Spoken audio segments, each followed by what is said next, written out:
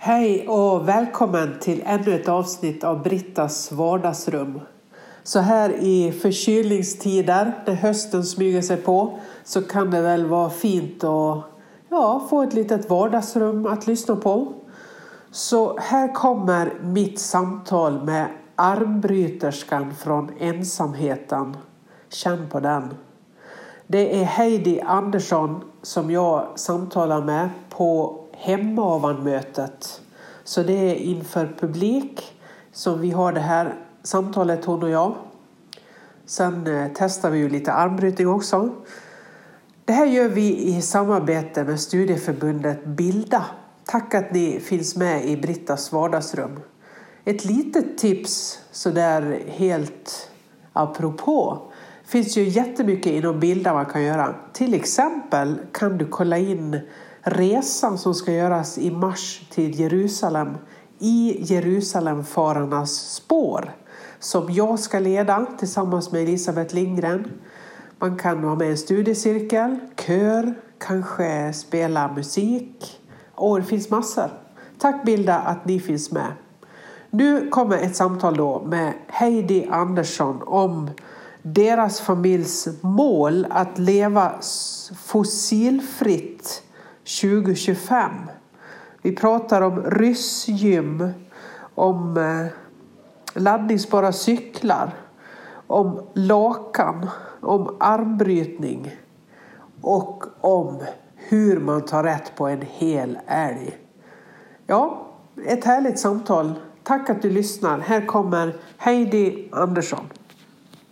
Heidi, välkommen till Hemavanmötet. Tack så mycket. Jag brukar börja mitt vardagsrum med att be min gäst att beskriva rummet. Om du nu tänker att detta är Brittas vardagsrum, för den som går någonstans i Skåne och lyssnar efteråt, hur ser det ut? Ja, men det här är ju ganska häftigt. Det är ett jättetält och så regnar det lite lätt och sen har det, jag tror inte jag har hunnit se mörkret än. Jag brukar inte vara vaken så här länge. Så får vi se när jag börjar somna. Ja, men det är faktiskt mörkt där utanför och så duggar det lätt på det här tältet. Mysigt. Du har ju lite strålkastare på så du kanske inte ser att det är ganska många människor här också. Nej, man ser ingen här. Det är bara du och jag. Ja, det är precis det som är poängen. Det är bara vi. Du, armbryterskan från ensamheten var ju en dokumentär som väldigt många av oss såg när den kom. Jag möter ibland ett gäng uppifrån Storsjöbyn, eller Storsjöby kanske heter, på jakt i Värmland. Och då brukar de prata om det här med armbrytning. Och jag har varit lite förundrad. För mig som kommer från Västerdalarna, bor i södra Sverige, så är det liksom en gåta. Hur går detta till? Hur är det möjligt att man kan ha ett gymnasium för armbrytare? Har man det? Jajamän, och det finns här i Storuman. Armbrytargymnasium. Jag är initiativtagare till det. För jag fick aldrig själv gå på något gymnasium med armbrytarinriktning, så jag tänkte det vore ju roligt om andra får göra det. Men du, hur ser ett sånt schema ut? Ja, men det är väl, det skrattar folk är det som... Det är klart att det är ganska mycket armbrytning på schemat. Nej, men på samma sätt som om man väljer en hockey- eller fotbollsinriktning så har man alla sina tillvalstimmar med inriktning på träning eller teori när det gäller kost och hälsa, träningslära. Och sen kör man ren specifik armbrytarträning, sparring vid bord, och sen har man något som kanske är det absolut roligaste, och det är ryssträningen. RYZZ. Vad är det? Jag vet inte om jag vill veta. Men... Jo, det är jätteroligt. En traditionell gympahall där det finns bommar och rep. Och där kör man som en typ av cirkelträning. Man klättrar i rep, armgång på bom, chins och dips och fokus på överkroppen. Du, visst har du haft ett eget sånt? Ett ryssgym, ja. Jo, jag byggde ett av en gammal byggnadsställning. Det har jag kvar fortfarande. Funkar hur bra som helst. Såna här riktigt grova stag så att man får jobba med greppet. Träna fingrarna. Du började bryta arm som 11-åring. Har jag rätt i det? Ja, det har du helt rätt i. Hur kom du på det? Ja, det är tvs förtjänst. SVT. Jag har också sett mycket på SVT, jag har aldrig kommit på det. Du kanske inte såg samma program som mig. Vad var det du såg? Jag såg, det måste ha varit ett reportage från ett svenskt mästerskap. Ja, det var då svenskt mästerskap i armbrytning och det var nog i Sportspegeln. Året var 1992 och jag var 11 år gammal. Och jag såg det tillsammans med min far, Kent Andersson. Och när han ser det här så bara skriker han rakt ut. Bara, wow, det finns ju armbrytning, man kan ju tävla i det. Alltså nu visste han att man kan hålla på med armbrytning. Det gjorde han mycket vid köksbordet. Men inte ett svenskt mästerskap. Nej. Så min mor som är handlingskraft personifierad, hon ringde runt i Sverige och hittade de här armbrytarna. Och såg till att han fick åka iväg på en tävling. Och så började det. Jaha, han började och sen blev du... Ja, alltså jag var ju bara 11 år så jag fick inte följa med på den där tävlingen. Men vi började samtidigt och lära oss grunderna. Så du var först i Storuman? Ja, eller alltså det var ju jag, pappa och så pappas 2 bröder och så mina kusiner. Så vi började som alla samtidigt. Det är ju någonting som jag skulle vilja ganska snabbt här få koll på. Det är ju... Det måste vara en speciell teknik. Eller är det bara styrka? Det har du fått 1000 gånger. Ja, men precis. Alltså, styrkan sitter i tekniken. Ja, men det är klart att det är en viss teknik. Men den är så pass enkel så den kan jag i stort sett lära vem som helst på typ 1 minut. Yes. Lär mig den då. Knäck inte axeln. Nej, det bästa är nästan att man ska stå upp. Man ska inte, för man står ju upp när man bryter. Ja. Man greppar upp motståndaren. Men då är det så här, Heidi, att om jag nu blir nedbruten, då beror det på att vi sitter. Absolut. Ja. Så man greppar upp, man tar ett skönt grepp. Man kan också lägga pekfinger över tummen. Det väljer man själv som man vill. Ja, då väljer jag det. Ja. Sen före starten ska allt vara rakt. Handlederna raka. Skulderna ska då följa det här bordets kant som egentligen ska vara ett riktigt armbrytarbord. Ja. Sådana finns många av i Storuman, men inte just här. Men nu. Sen går starten och då säger domaren don't move, ready, go! Och i och med den signalen då gäller det att så fort, men framförallt så starkt som möjligt vinkla handleden på något sätt. Du får böja den precis hur du vill. Sen har man en armbåge. Är det ett sätt att liksom få psyka motståndaren? Ja. Det gäller att orka det där. Motståndaren kommer också försöka böja handleden. Så man böjer handleden samtidigt som man utnyttjar armbågsplattan som man då har armbågen på. Det är som spelplanen. Så drar man armbågen mot sig själv samtidigt som man lutar sig åt sidan. Ja, jag skulle luta dit. Så du ska nu luta eller jag följt med. Jag tog samma nu lutar du dig ditåt. Jag är så följsam. Ja, men det är bra det. Så då lär man sig bra. Det gäller att kunna följa med. Vinkla handleden där och så drar armbågen in mot och så lutar du åt sidan. Oj, såg ni? Det gick ner. Världens enklaste. Nej, det är inte som att börja åka skidor eller någonting. Sånt måste man börja med när man är väldigt liten. Men jag anar ju att det är ganska mycket både styrka, alltså teknik, psykologi. Jag har ju sett en del klipp när du vinner dina mästerskap. Men det är som ändå roligt när man ser. Ja, här har vi Heidi Andersson. Hon har vunnit VM-guld i armbrytning 11 gånger. Och folk brukar syna mig från... Folk brukar syna mig från topp till tå. Och så brukar de undra, vart är den där världsmästaren egentligen? Ja. Och helst vill man att jag ska ta med tröjan så man får se en t-shirt och som se om det finns. Har du några armar överhuvudtaget? Ja. Och ofta blir folk väldigt besvikna. Det är därför jag tänker att... Så det är en av de stora tjusningarna är just den att det är väldigt svårt att se på någon om den armbrytare. Det måste man känna. Och starkt det ska man framförallt vara i fingrar, handled, underarm. Där sitter det. Och sen givetvis. Jag minns att jag såg någon intervju med Marit Björgen, skidåkaren. Och då tänkte jag när jag såg henne, då kom hon liksom till den intervjun i t-shirt. Och då kan man bara inse, aha, det är därför. Hon är armbrytare. Ja. Är hon det? Nej, men hon ser ut som hon skulle kunna vara. Ja. Men du har ju helt klart bevisat med de här 11 segrarna att du har det. Och så tävlar man ju precis som i brottning och boxning i olika viktklasser. Ja. Så minus 65 har jag tävlat mest i. Men även... Är du här Dante någonstans? Och min 8-åring och han ska sitta här någonstans. Han har varit med och då tävlar jag 80 kilo. Han var i magen. Ja. Nu förstår jag. Jag tänkte att han tävlar 80 kilo. Jag tänkte, nu... Nej, 8-åring på 80 kilo. Ja, men det finns sådana också. Men han är inte, han är inte där än. Miraklet här. Nej. Ja, nej, men du, vi ska gå vidare för att det finns ju olika projekt som ni har i livet. Du och Björn Ferry. Jajamän. Som är din man. Är det din sambo eller är ni gifta? Vi är gifta. Okej, för jag hade en tes annars till er. Men det är redan gjort då. Ja, men det vill jag gärna höra då. Ja. Men vi gifte sedan 2006. Ja, okej.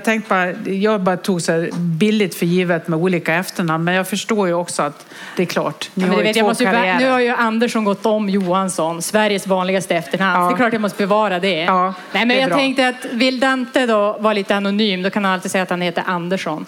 Så han heter Dante Andersson Ferry. Och så får han välja då om han vill ta stelkrampssprutan först eller lite senare. Tror du att han vill ta den först? Jag vill alltid ta den först. Ja, jag anade.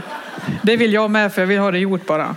Exakt. För jag tänkte annars att jag skulle föreslå, jag är ju pastor då, att jag kunde ha vikt er, för att jag tänker ju att det måste vara bättre för utsläppen med att man är ett än att man är två. Är du med? Ja, absolut. Ja. Var det fint? Det var en göteborgare. Ja. Man skrattar inte så mycket åt den, men så är det. Det finns ett projekt som ni har hållit på med ett tag. Har jag rätt när jag säger PTEHAB? Ja, pengar till Ekohus AB. Yes. Vi driver företag tillsammans. Ja, men när jag träffade Björn 2002, ja, det är ju ett par år sedan, 17 år sedan. Då tänkte jag, en kul kille. Men gifta mig med honom, det ska jag inte. Det var jag ganska säker på. Han var så konstig. Alltså det är faktiskt sant. Jag har aldrig träffat en konstigare människa. Han är en av få människor jag känner som har förmågan att verkligen kunna... Alltså överraska tycker jag är lite milt sagt. Men han kan chockera sig själv. Jaha, och det gör han minst en gång per år. Per dag menar jag.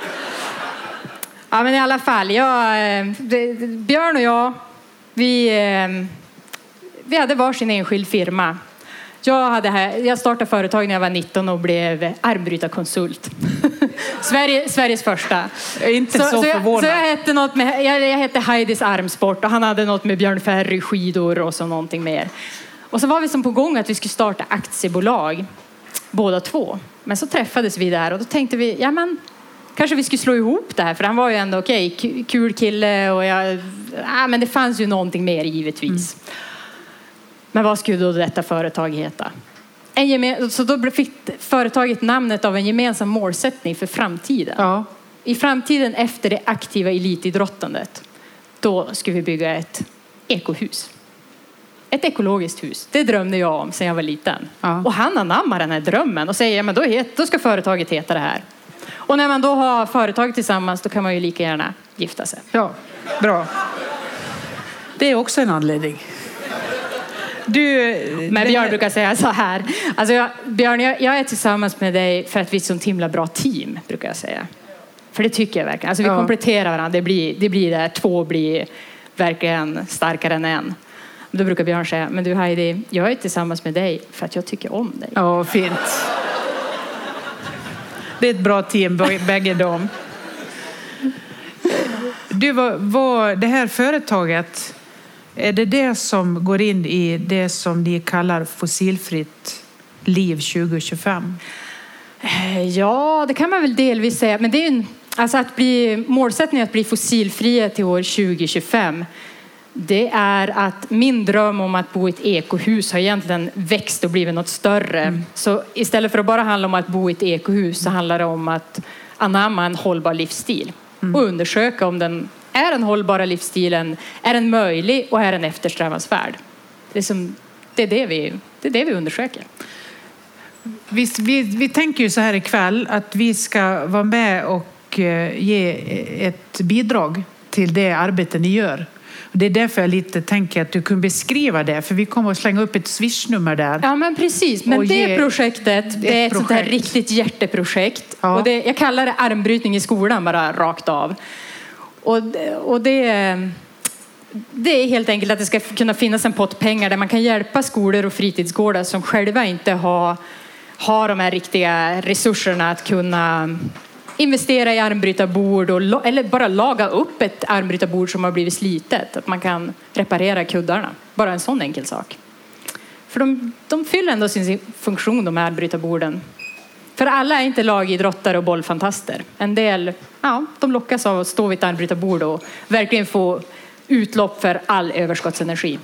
Finns det bra korridorsaktivitet. Finns det här på fler ställen eller tänker du att det ska finnas mer än i Storuman? Ja, det finns armbrytarbord på närmare 500 skolor i Sverige. Oj. Men då behöver de här underhållas. Nu har jag ett par riktigt taskiga kuddar på mitt köksbord som jag då tar jag tillbaka kuddarna. De får dem i pant. Alltså jag vill ju ha ett cirkulärt system.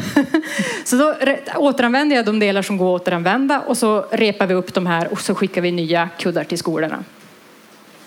Det är det ska gå till. Precis. Och armbrytarborden de tillverkas i Storuman. Av icke-jungfrulig råvara. Alltså stål som återvunnet. Det får ni vara med och ge ett bidrag till. Det här Swish-numret kommer att ligga här lite nu och då. Så då vet ni om ni vill vara med och satsa på det. Vilket ni säkert vill. Så kommer det till det. Bra, då skulle jag vilja gå in på någonting som är lite spännande i det här med armbrytning och fossilfritt 2025. Att det finns någon sorts koppling där som du ganska tydligt har. Bryta ner motstånd, koppla ett grepp. Säg någonting om det. Ta tag i problemet. Ja, men jag tycker att armbrytning är väldigt symboliskt. Alltså, mitt favoritord är handlingskraft. Och då blir det ju... Alltså det handlar om att man greppar upp motståndet, man bryter mönster, man tar tag i saker och ting. Att vänta på att någon annan ska börja, det tycker jag för mig tar det mer energi än att börja själv. Var börjar ni? Ja, precis som när man ska tävla i armbrytning. Först måste man ställa sig på en våg så man vet hur mycket man väger. Hur ser mitt fossila avtryck ut? Så då testar vi alla såna här invägningsinventeringsverktyg som vi bara kunde komma över. Kontakta universitet och testa på. Och så kom vi fram till att Svenska miljöinstitutet, de har ett verktyg som heter klimatkontot.se. Det tyckte vi var bäst. Det är inte exakt, men det är en bra början och indikation på var man behöver ha sitt fokus. När började ni? Vad var det som gjorde att ni kom igång? Hur tänkte du då? Alltså bara börja? Ja, när ni liksom, alltså när sätter man sig ner vid köksbordet och säger nu gör vi en invägning, vi vill ha fossilfritt 2025. Ja, du tänkte så. Hur kommer sig anledningen att man väljer att bli fossilfri till 2025? Alltså jag har 2 starka stora intressen och de har jag haft sedan jag var väldigt liten. Sen jag var ett barn. Jag drömde om att bli armbrytarproffs och så ville jag bo i ett ekohus. Och det där har ju Björn hört mig prata om. Och så var det då inför det här, men han anammade ju det där med ekohuset eftersom företaget fick heta det hette då Pengar till Ekohus AB. Och så var det precis innan det stora klimattoppmötet i Paris 2015. Där alla världens ledare och länder förhoppningsvis, tänkte vi alla, skulle komma överens om att vi ska göra allt vad vi kan för att hålla oss väl under 2 graders uppvärmning. Då säger Björn till mig, du Heidi, borde inte vi ha en tydligare målsättning? En tydlig målsättning med fokus på fossilfrihet. Absolut, sa jag. 10 år framåt i tiden från och med nu, 2025. Då borde vi vara fossilfria. Som familj? Som familj. Ja, sa jag. Taget. Och så bara börjar vi. Helt galet. Vad är det vi ska hur ska vi börja? Hur ska vi göra? För vi är inga proffs. Vi är ju bara 2 vanliga dödliga men med målfokus. Ni är 2 elitidrottare. Precis. Det är det man lite hör i det också, det här totala målsättningen. Och nu gör vi det. Nu är det ju kanske snart på halvtid. Ja, det rullar ju på. Det rullar på. Hur går det? Det är som alltid. Börjar man träna så blir det ett jätteresultat direkt. Det bara, fast i det här fallet är det ju åt andra hållet. Neråt. Ja, staplarna ska ju sjunka. Ja, nu är jag med. Ja, så det fossila avtrycket var ju bra många ton när vi började. Och den absolut högsta stapeln var ju transporterna. Den stod för 77% av de totala utsläppen. Så sedan 2014 så har vi sänkt utsläppen med 86%. Hur har ni gjort det? Först och främst så fokuserar vi på den där stapeln. Jag tycker det är så viktigt liksom, dels att hitta för oss alla och sen att ni ändå bor som ni gör. För många tycker att men när man bor i Norrland då blir det svårt. Ja, men det är också bra. För kan vi där vi bor, då kan man på de allra flesta platser i Sverige. Så är det. Och sen är det ju också att visst, alla kan inte göra allt det vi har gjort. Det ska man ha full förståelse för.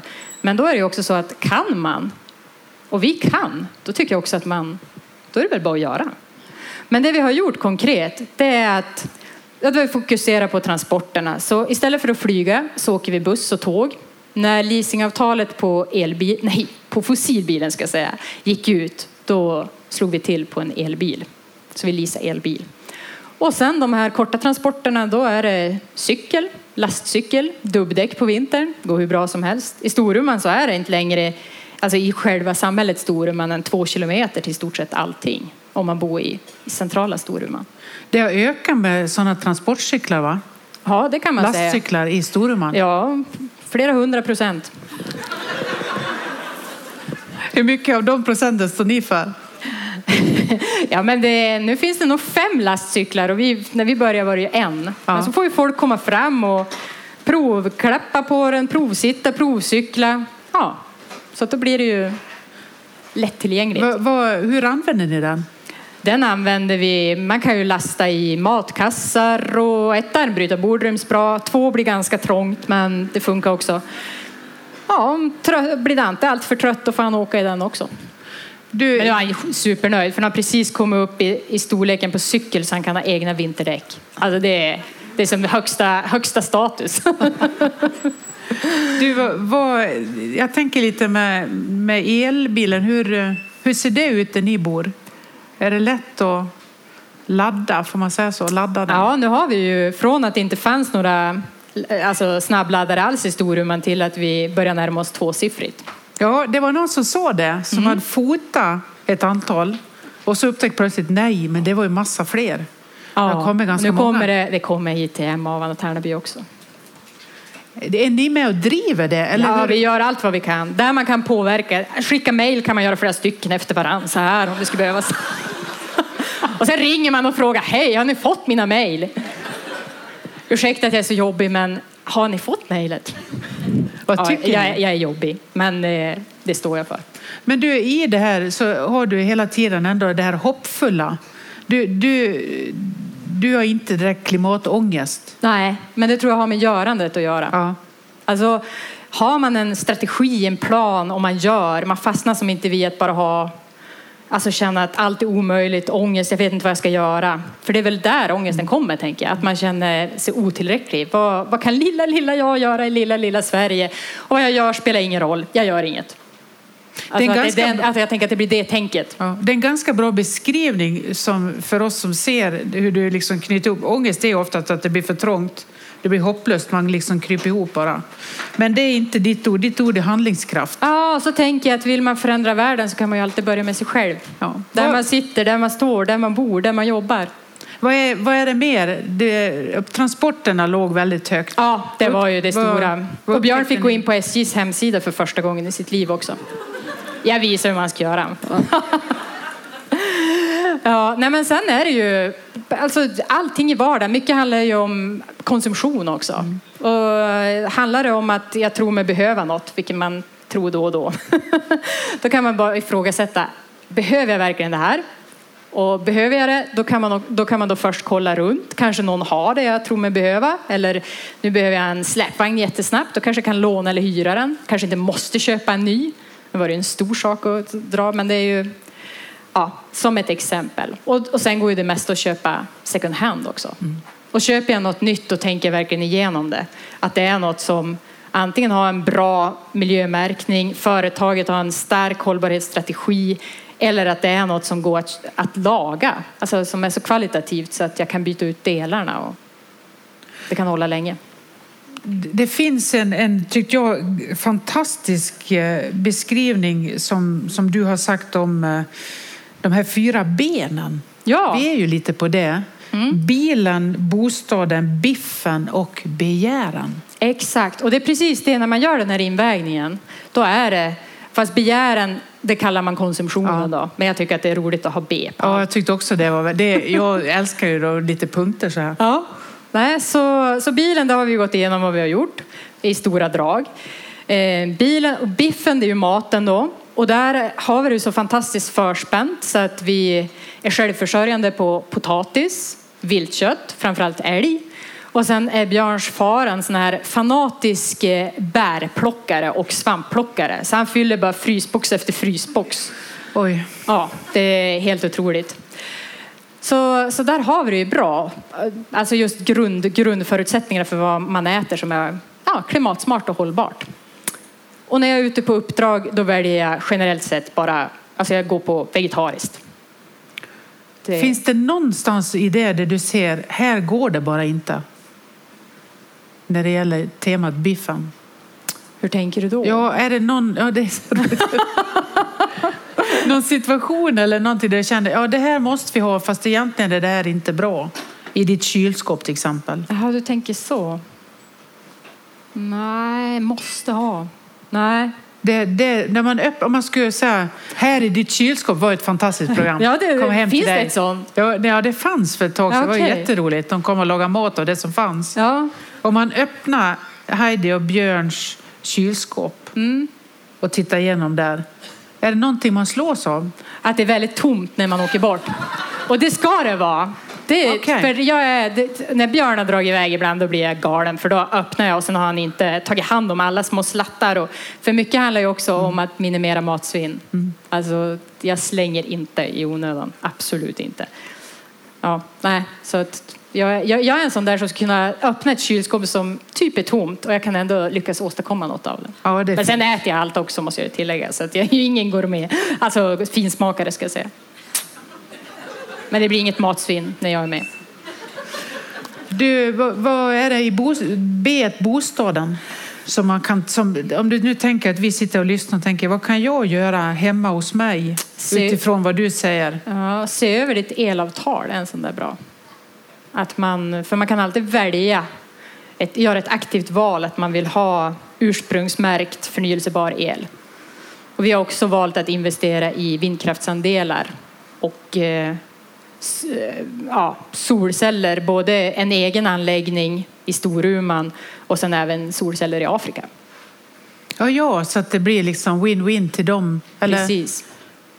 Att det blir det här att ge till dem det som ni har hemma, eller? Ja, då kan de helt enkelt, men det handlar mer om investeringarna. Det är ju också en del av vad man ska tänka på när man ska tänka hållbart. Vad gör mina pengar just nu? Ja. Genererar de solceller i Afrika eller vad gör de? Är de investerade i olja, kol och gas någonstans? Ja. Att man ser över sådana saker. Så det har vi också försökt göra så långt det är möjligt. Och begären, det har du redan sagt lite om. Men konsumtion, men precis, konsumtionen. Jag har nog blivit ett riktigt sånt där second hand-proffs. Det är ju lite som att gå på skattjakt. Ja, alltså detektivarbete. Vi behöver en och så är det någonting. Hur snabbt kan jag hitta det här? Och ibland räcker det med att vi har ju såna här Facebook-sidor i Storuman, köp och byt och sälj. Att man bara går ut där och frågar, är det någon som har? Och så är det någon som har. Så går det väldigt snabbt. Och andra gånger får man engagera sig mer.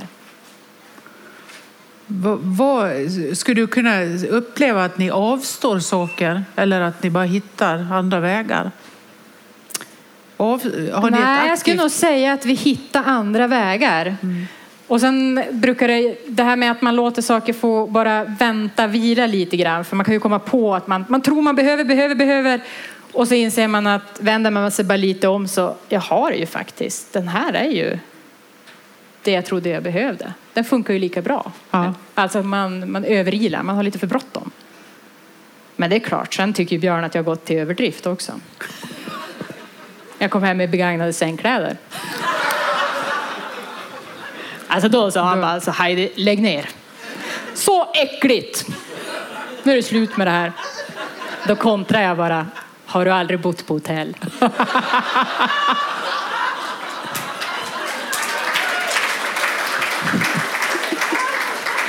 Bra. Han är helt nöjd för just de sängkläderna, det är de finaste vi har, de första second hand. Sen har jag kört mer på det där, men ja, nej men det... och så kommer man ju på när man gör lumpen, gör man ju med kallingarna och allting. Alla lämnar in samma, alltså till en stor hög, och så tvättas det bara och så delas det ut. Ja. Så han var ju faktiskt, han hade ju, ja, det var ju inga problem. Du, en planetskötare säger man ibland. Vad är det? Är det du beskriver eller? Ja, det handlar ju om att försöka leva hållbart. Alltså att leva på ett sådant sätt så vi alla här kan leva ett gott liv. Men vi förbrukar inte alltså vi förstör inte möjligheten för kommande generationer att göra detsamma. Och det ligger i de 4 benen? Ja. För en enskild individ. Och sen försöker vi också anamma det på vårt företag och allt från hur man tillverkar ett armbrytarbord så hållbart som möjligt till andra saker vi gör. Vi är också skogsbrukare. Så där handlar det också om att bedriva hållbart skogsbruk. Hur gör man det? Ja, hur? Ja, då är det allt från vad de tankas med. Alltså man kan tanka dem nu, många skogsmaskiner i HVO 100, till att vi testar eldrivna röjsågar, motorsågar, andra typer av bränslen i dem. Och sen också att själva skogsbruket ska vara så genomtänkt så att där det ska bedrivas produktivt skogsbruk, där gör man det, och på andra platser där ska det vara alltså rena biotopskydd, alltså naturreservat. Så man lär känna sin egen mark och kan också med hjälp av proffs göra den bedömningen så att det blir rätt och riktigt. För det är häftigt. Allt man kan göra av olja kan man ju också göra av skog. Alltså allt från kläder till bygga hus, till flytande bränsle, till korvskinn, till, och så är det bara att rabbla. Allt. Du beskrev ju lite för mig det här ekohuset som nu börjar bli klart, eller? Ja. Säg någonting om det här. Du lite hänfört beskrev för mig när vi gick ner hit om det här lösullen eller vad du kallar det. Ja, precis. Ja, men den här drömmen om det här ekohuset, det pratar jag ju högt och vitt och brett om. Så när Björns föräldrar hörde mig prata om det här, då kom de ju på att de hade ju påbörjat ett stugprojekt här mellan Tärnaby och Hemavan. Det skulle bli en gäststuga, men den blev aldrig klar. Det var drygt 35 år sedan. Så jag fick det där projektet. De insåg direkt, här händer det grejer. Ja, men det hände inte så mycket just där och då, för det var ju elitaktiv. Okay. Men som företagsnamnet sa, efter den aktiva elitidrottskarriären, då skulle det byggas ekohus. Så det är där vi är nu. Och nu är det klart. Ja, det är häftigt. Ja, men det stod en timmerstomme som på en platta. Och på drygt 35 år, för de lämnade för drygt 35 år sedan. För då var det så att yngsta sonen, Björn Ferry, han började med skidåkning. Så då tror inte jag de hade tid med något stugbygge. Nej. Men jag vet inte hur det var. Men det är en tanke att det var så i alla fall.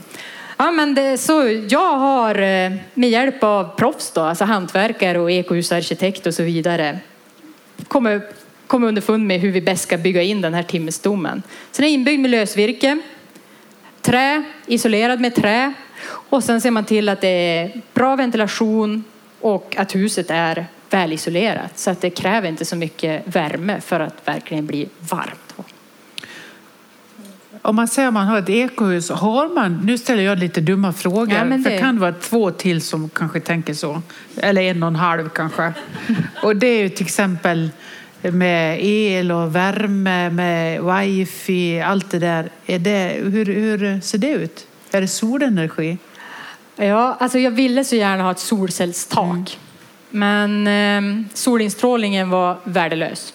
Okay. Det ligger en backe på södersidan som skuggar hela det här huset.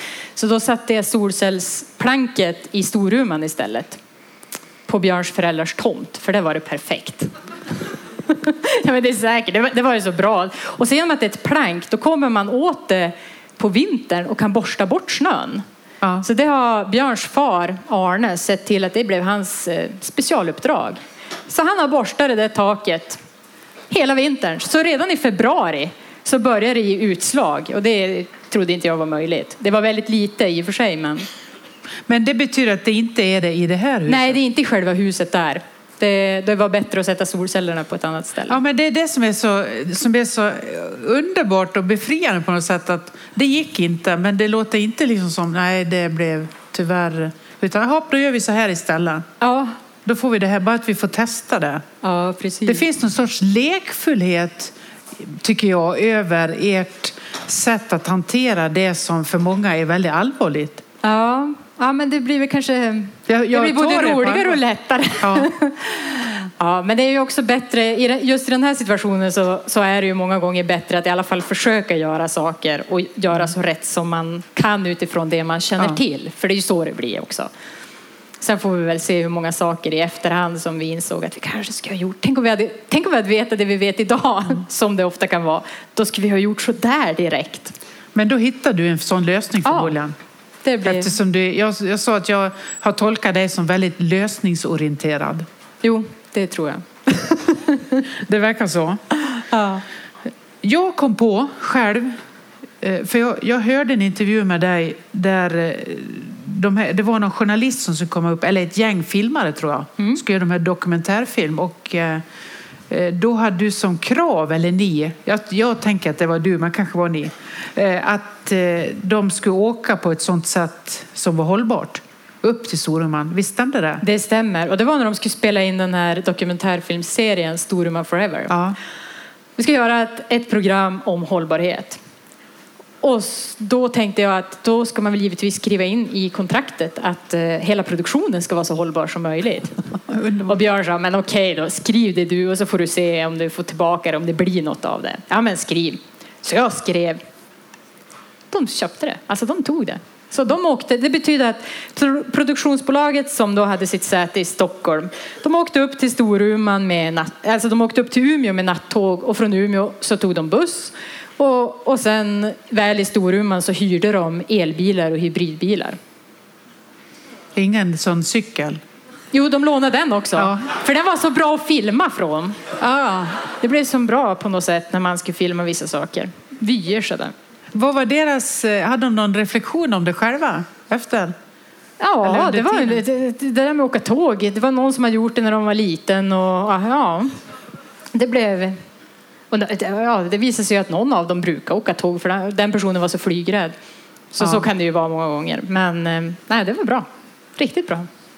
Det jag tycker var så spännande tanke. Jag kom på själv när jag lyssnade på den sekvensen, när jag har gjort lite research på den här kvällen, så insåg jag, hjälp. Hur ser ni, hur tar jag mig nu när vi ska mötas? Tur att inte vi har tagit det innan på kontrakt, tänkte jag. Men det jag kom på som jag tänker var lite spännande är det här med beteendeförändring. Att det egentligen handlar om att förändra någonting lite som i längden, jag brukar bara säga att man bara gör ett par grader så kommer man till ett helt annat ställe. När man liksom har gjort en liten förändring så betyder det mycket i det långa loppet. Och då insåg jag att jag reser ju väldigt mycket i mitt arbete. Jag har liksom en nationell tjänst så att jag är lite överallt i Sverige. Då brukar jag först tacka ja till uppdraget jag får. Och sen tänker jag, hur ska jag ta mig dit? Och då insåg jag att nu har jag min kyrkoledare här ikväll, så att vi får se hur han tar detta. Men då insåg jag att det som skulle kunna vara en beteendeförändring för mig är att jag först kollar hur tar man sig dit. Och sen tackar ja eller nej. Alltså utifrån att det då tar längre tid. Det kanske är lite svårare vägar. Och då betyder det kanske att jag får ta mindre uppdrag. Är du med? Ja, men så kan det vara. Eller så får du helt andra uppdrag för att du väljer en profil. Okay. Och då blir det intressant för andra uppdragsgivare. Säg mer. För andra uppdragsgivare. Det måste vara tydligt. Man tydligt berätta det. Det här är jag, det här står jag för och det här vill jag. Och så när du har presenterat det, då är det någon som säger ja, exakt det där. Henne ska vi ha. Ja, det vill vi ha. Fint. Jag ska ta ett samtal sen och se om jag får börja förändra. Jag tyckte att det här var väldigt bra. Heidi, vad tiden går, för det här är ju så roligt. Nu har ju jag både dig och Dante uppe lite sent. Men jag skulle vilja få säga en sak till. Vi har faktiskt hållit på i 45 minuter nästan. Så jag lovar dig ungefär 45 minuter. Så jag ska inte dra ut det för mycket. Jag tycker att du har sagt jättemycket viktiga saker. Jag vet att du har ett livsmål. Vet du vilket jag menar? Det finns nog många, men det är ett speciellt. Bli planetskötare i världsklass är ju en... Ja, det tycker jag väl att du är. Nej, på väg. Det är en livslång process. Ja. Tar aldrig slut. Att lära dig ta hand om en hel älg. Ja, det ska jag göra. Det är jag intresserad. Jag har investerat i en 60 liters vedeldad kokgryta. Oj då. Jag börjar så. Så jag kan ta hand om varenda litet ben i älgen. Då kokar jag och så gör jag köttsoppa som snabbmat. Så där en 50 liter åt gången. Pölsa går också jättebra att koka den där. Nej, men jag skulle vilja lära mig att ta hand om en hel älg. Och då pratar vi verkligen om allt. Ja. Så jag har sagt till farmor Elsa, vad du än gör, se till att leva så länge som möjligt så jag hinner, för hon kan ju massor om sånt. Vi fixa mulen senast. Det har jag aldrig lagat till förut. Åt ni den? Ja, hon sa att det här är en delikatess. Och sen smakade lite av hennes. Jag hade också en, men min är fortfarande kvar i frysen. Det är men jag åt av hennes och det var helt okej. Men jag har kvar den. Det är litet motstånd. Ja, men det var lite. Men tungan tycker jag är jättegod. Ja. Det är inga problem. Men det var som mulen med något. Men det kanske var hennes tillagning. Jag hoppas på att min blev bättre. Tunga och hjärta har jag ätit. Men jag fick nu, jag får ju avslöja att jag jagar lite själv då. Jag var på rådjursjakt och då var det en som slängde till mig halsen. Den ska du ha, Britta. Så, nej, vad ska den till? Jo, men den är perfekt att koka, så det. Perfekt, massor finns det på den. Men den är som mulen, den ligger kvar i frysen. Det är lite motstånd, men det kanske du tycker är självklart. Ja, den tycker jag var självklar. Det är bara att koka, det blir jättebra. Ja, okej. Jag får hem och göra det. Men sen vad jag ska göra av klövarna har jag inte löst än. Men det kanske någon har någon idé om. Ja, nu blev det ju väldigt så här överkurs, känner jag. Det är inte ens för mycket detaljer också. Men du, kan inte man göra något, ja, inte vet jag, något smycke eller någonting? Mer än klubba som man ska... Kan ha det som klubba när du ska laga någonting på det här armbrytarbordet. Klövarna med någon... Det ser mer så här ordförandeklubbar. Ganska rejäla ordentligt. Ja, det där får vi lura på. Kan bli en ordförandeklubba i eran bostadsrättsförening. Ja, det vore eller är det häftigt. Hyresrättsförening kanske? Ja, nej, det är en bostadsrätt. Men det är väl mer som en hyres. Men, Ni har väl lite snegla åt komposthållet där också? Ja, absolut. Som finns här på stationen. Ja, tror du det blir av? Jag måste bara få med mig någon från styrelsen som inte är lika entusiastisk som jag, som tycker att det här blir bra. Det är det ständiga. Att jo, man måste ju få med sig. Och komposter har folk väldigt, där är man skeptisk. För man tänker att det luktar, det blir flugor, råttor. Ja. Men inte om man sköter dem rätt. Att du har hela tiden den här orken och visionen när folk är lite, nej det går aldrig. Det är aldrig du. Jo, ibland. Men jag brukar inte ha så långa livskriser, de är ganska korta. Ja, därför händer grejer. De 4 benen, biffen, bostaden, bilen begäret. Och begäran. Det hör de till efter den invägningen man har gått in på det klimat... Jajamän. Vad heter det? Klimatkontot. Ja. Då är det de man väger in på. Okej. Så då får man sina staplar. Man får också konkreta åtgärder vad man kan göra. Och så ser man att de sjunker. Du sa att det börjar då sparar man sitt resultat. Och så tittar man givetvis på vad de i ens närhet har för resultat. Och sen jämför man. För jag och Björn har ju också varsitt givetvis. Tittar ni på varandra? Jag leder. Det är det att ni också är så här tävlingsinriktade. Det tänkte jag inför den här kvällen. Hjälp, det är ju så långt ifrån i det engagemanget. Men egentligen när man pratar så här så blir det inte det. Utan det blir så konkreta grejer som känns möjliga för oss också, eller hur? Ja, många gör kanske redan detta. Heidi, tack att du är här. Swishkontot. Om jag sitter i vägen så går jag snart, men det får ligga kvar. Var med och ge till detta fantastiska projektet. Tusen tack att du tog dig tid och att ni gav oss den här kvällen. Jag uppskattar det väldigt mycket och vi önskar dig allt gott och Guds välsignelse i det du gör. Det här tror vi är en väg som också vi i kyrkan får jobba med, och det har vi verkligen gjort i Equmeniakyrkan och vill fortsätta. Vi hade inför påsken så kan man ju ibland prata om att man går in i en fastetid 40 dagar. Och då kan man göra det på många sätt. Det är ju liksom inte bara man avstår viss mat, utan man kan avstå mycket. Och vi hade det här året klimatfasta. Och då såg vi ju verkligen över det och blev medvetna om att det är svårt, men att vi vill försöka. Och du är också en av dem, och ni. Hälsa hem till Björn. Det ska jag göra. Och säga att vi fortsätter kämpa tillsammans. Tack att du kom hit. Tackar.